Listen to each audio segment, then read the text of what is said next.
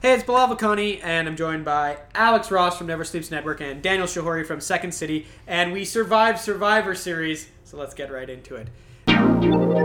You're listening to Never Sleeps Network. Now, full disclosure, Alex, you didn't like this show.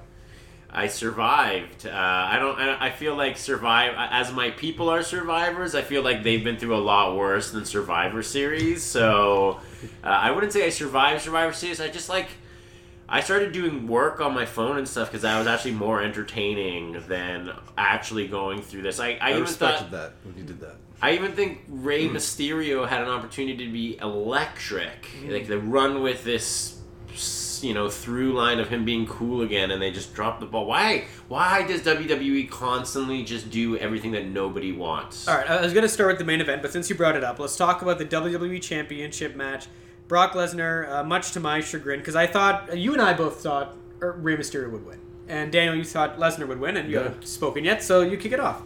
I was really surprised by the two of you that you thought... Alex is walking away as we speak. I was like, what is it that made you... So I'll just ask it, what made you believe for 1 second that Rey was going to win that match? I think they crafted a great narrative, and I've told you this theory 3 times, but the people listening haven't heard it, so I'll give the short version. I thought Brock could lose, he could go away until January, he could be number 1 in the Royal Rumble, annihilate 15 straight people in the Royal Rumble, and then go to WrestleMania and face Rey Mysterio, but I was very wrong.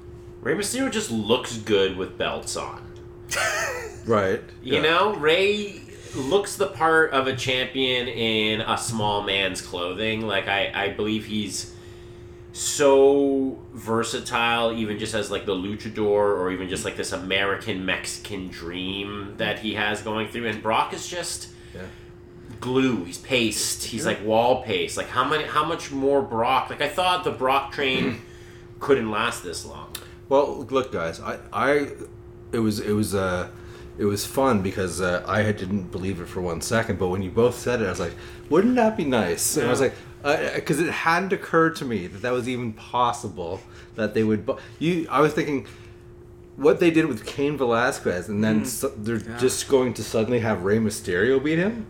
That would have been weird. He did sort of beat him up after that fight, though, and Rey looks strong. But anyways, I want to try to get through all this in 10 minutes, because you guys want to get out of here. You've been bored by me enough. So let's fire through these a bit. And then, where you really want, we'll go long, but we'll probably flip through these pretty quick. The actual main event, and we sort of talked about not leaving a bad taste in people's mouth, was the women's triple threat with Shayna Baszler, Becky Lynch, and Bayley. And this pretty much went how you would have expected. Baszler won by getting the submission on Bayley. Yeah. Becky Lynch got sidelined by being put behind a table, and then she kind of attacked her after.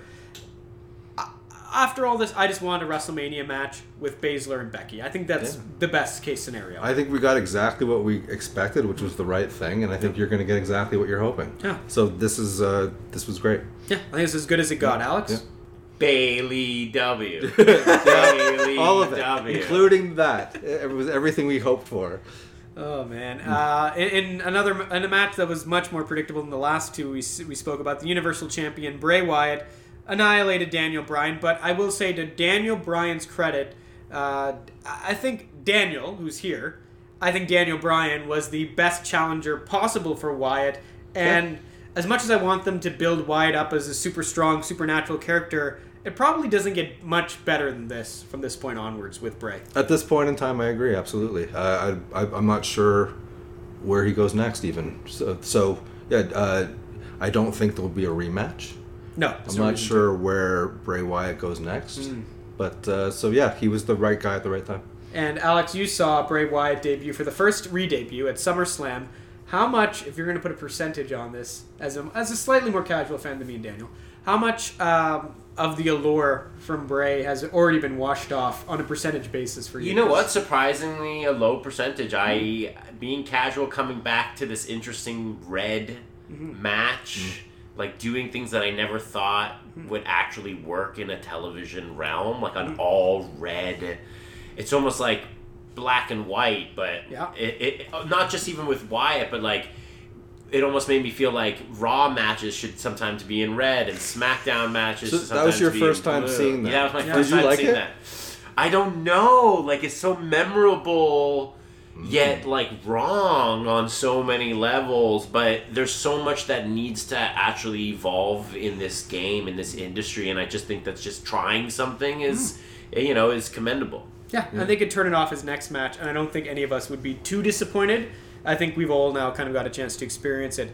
Another thing that didn't disappoint was the mid-card title, because I'm just going to call it that, showdown with AJ Styles, Shinsuke Nakamura, and Roderick Strong. And going into this, we talked about this being the closest match on the card.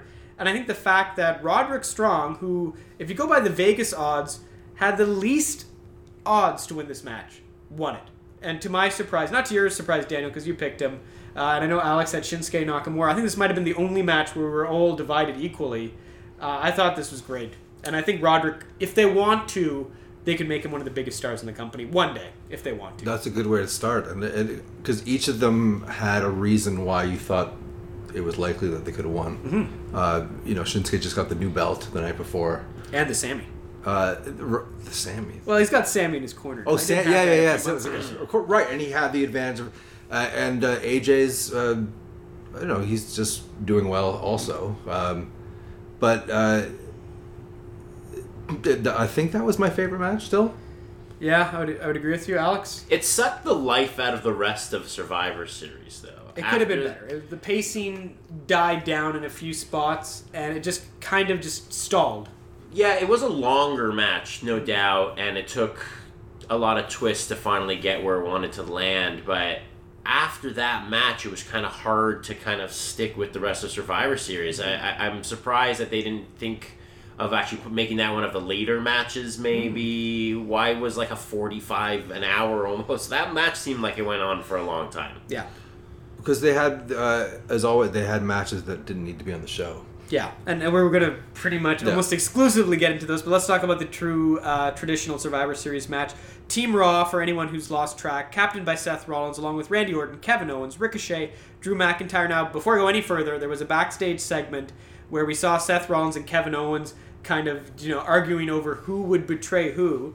Neither happened. No. But it was enough to trick you, Daniel, to change your pick from Raw to NXT. That's true. So they got right. you. They worked you. And then SmackDown, whose team captain was billed as Team Corbin. I really dispute this because you got Roman Reigns on the team, and he was sort of marketed as the captain, leading Braun Strowman, Mustafa Ali, and Shorty G. And he ended up getting the final pinfall against, of all people, Keith Lee from Team NXT, which also featured Tommaso Ciampa, I would say his name weird, Matt Riddle, who is always a pleasure, Walter, who you love, Daniel, and Damian Priest, who I didn't think should have been there. We all thought Team NXT would win. Yeah. Just based on all the turmoil between the Raw teams and sort of the overall narrative, which I think, Daniel, you hit perfectly, was NXT had to look good. And when the final tally was up there, it was NXT 4, Raw and SmackDown 3 or 4 combined. Right. So they did do that. But in this match, which was one of the biggest showcases of the brands, they didn't do it. Right. Well, I think the overall... What I really was predicting, I think overall NXT was going to win the night. Yep. And I thought that would be like a microcosm of it. But so they didn't need to win that match because they were going to give them the points elsewhere. Well said. I thought it went about strange. Like the Walter thing was really confusing. Yeah, he was the first one out for Team NXT, which... Why not Priest? I think was he the first one out of the entire match? Yeah. So why not Shorty G? Why not Ricochet? I agree with you entirely. You made a very good point because you're a Walter fan, and I think you could sense me and Alex from two different perspectives, one more hardcore, one less hardcore, weren't quite there on Walter. I sort of agree with you long term, but to make him that guy, you have to make him look strong. And when we get to the SmackDown Women's Championship match, we'll sort of talk more about building people up strong. And it was weird that of all the guys in this match, I think the two people who looked the best were Keith Lee and Roman Reigns because they were the last two. Sure. And then after that, there was that moment where Shorty G matched up with, help me out here, super athletic guy from NXT, Matt Riddle. Yes. And I could see that as like a cross-brand feud I'd want to watch and be invested in. Of course. Or even them having a series of matches because they're so good. But it was a weird match. Like, I didn't see Mustafa Ali have a breakout moment. Braun Strowman ran around the ring so much he got counted out. That was very odd. That was odd. Creative, though. I agree with it. It was creative. I was like, okay.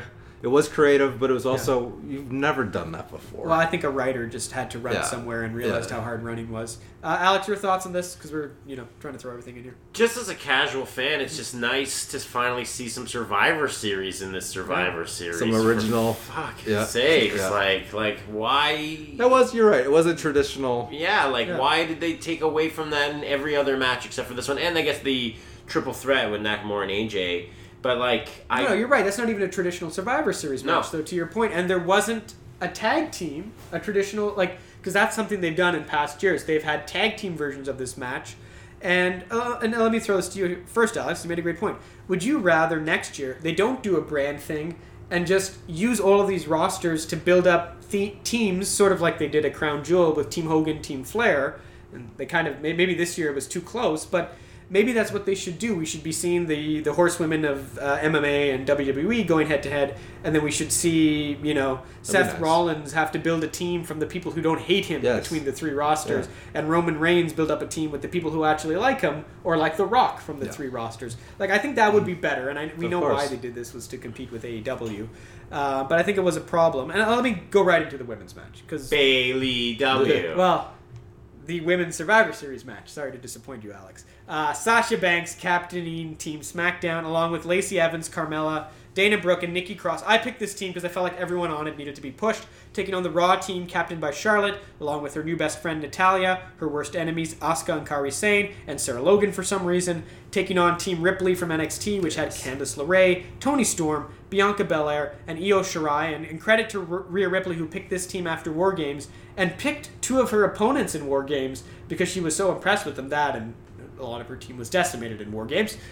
This was really good. This was where we got the NXT win with Rhea Ripley, and there were some very good moments here. I love this, Daniel. I thought this was what you wanted from a Survivor Series match.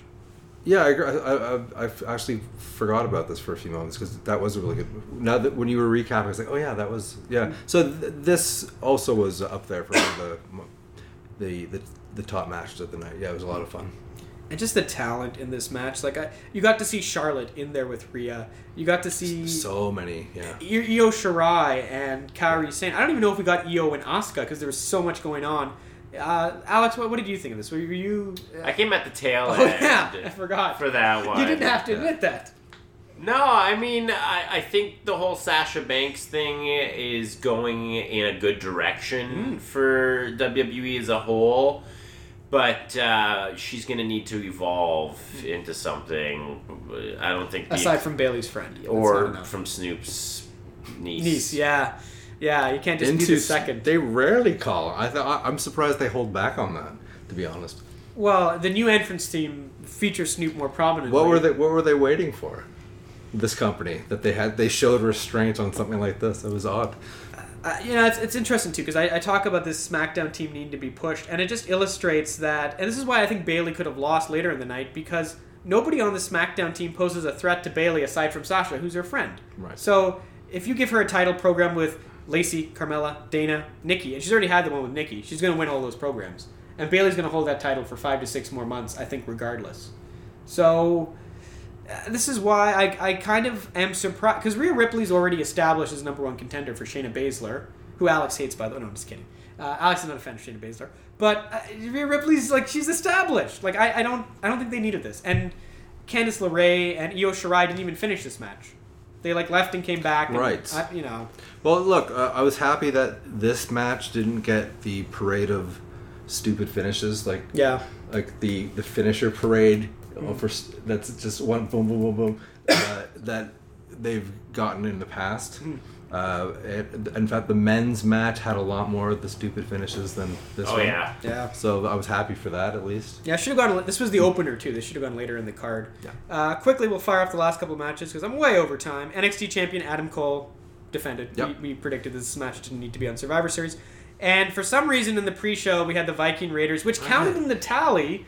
This was, I think, the only match Raw won against the Undisputed Era and the New Day. How bizarre. The only match that Raw won on Survivor Series was on the pre-show. Yeah, Raw, who knew, eh? They're really running away from those 3 hours. That's never been, Raw has never been not the main focus and forever. Yeah, they're not the worst brand. They're last. Yeah, and overall, like I often don't watch Raw. I listen to I'll watch all the other shows. It's like Raw is like fourth on my list of shows I have to watch. How have times changed? Yeah, that's what I mean. Yeah, that Fox money.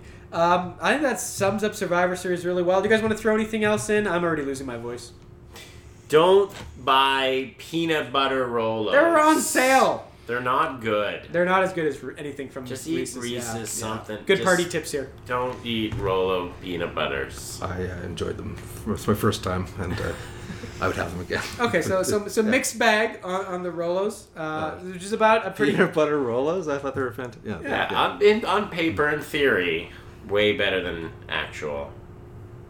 See, you know what I love about this? If we took out that and said Survivor Series, I think your opinions on this and Dan's opinions on peanut butter Rolos are about your guys' take on Survivor Series. What was your final? Was yours like a passing that's a good grade? Question. Yeah, you know what? If I get to be the tiebreaker, and I think I do get to, I'd give this an above average, maybe a 7.5 to an 8. That's a high above average. And I'll tell you why. You give the women the main event. I think that's always going to be good, especially when the promo was the build up was so good. And I think we believed in Ray, and I think that says a lot. You know, a lot of times when Brock faces people we don't believe. And even the Wyatt match, Daniel Bryan got the best match out of him you can, and I think Wyatt needs to win. And the mid-card match was great. You know, the Survivor Series matches had their moments. Okay, there's things I would change. There's ways I would change this, and it was good to see NXT get the push. Ray's outfit, Ray Mysterio's outfit was on point. Joker or Doink the Clown, whatever you want to call. It was good. It was good. I think mostly the things that probably should have happened. Yeah. Other than the Walter thing. Look, they good point. Yeah. And they should have moved a title, because I know Alex was like, title's actually on the line? And I'm like, yeah, it'd be good if they proved that by moving one. My voice is gone. Last thoughts? Anything else? Thank you for having me. Yeah. This was a great time. We're on the road to WrestleMania. Oh, no, Royal Rumble's next. Yeah. TLC is next. Okay. When's because it's Christmas time, right? Yeah, but don't expect a party from me for that one. And we're ignoring the AEW pay-per-views. Listen, I know you're fighting for it, Dan. Let's we'll see. I'm not saying no to AEW. Just pay for them, right? That's the problem. Yeah. You're already paying for the network, and now I gotta buy a freaking AEW. I've already got Disney Plus. I'm watching The Mandalorian. Yeah, me too. You know? How much is an AEW pay-per-view? Good question. I don't even know. Depends how 30 to 50, depending. Yeah, all right. Yeah. We can all pitch 5 shekels each. We'll be fine. All right. Well, this doesn't add up. Anyway, find 3 more people. We'll continue to negotiate this away from the podcast. I'd watch that. Yeah, all right. I hear they're good. Oh, man. Anything you guys can promote beyond me plugging my Twitter at Below87 before I get banned again? I was going to plug the next AEW pay-per-view. I don't remember what it is. All right, That's it. I don't know what it is, but just check out AEW. I'd like to plug The Express with Bilal Vakani. No, that's a good one. Smart. Yeah. That was, Plugging it here, though, isn't really that effective. I'd plug it on a different podcast. Anyways, I'll continue to negotiate that. Thank you, guys. I'm out. thank you. Never Sleeps Network. This has been a Never Sleeps Network production, executive produced by Alex Ross. For more information and content, visit neversleepsnetwork.com.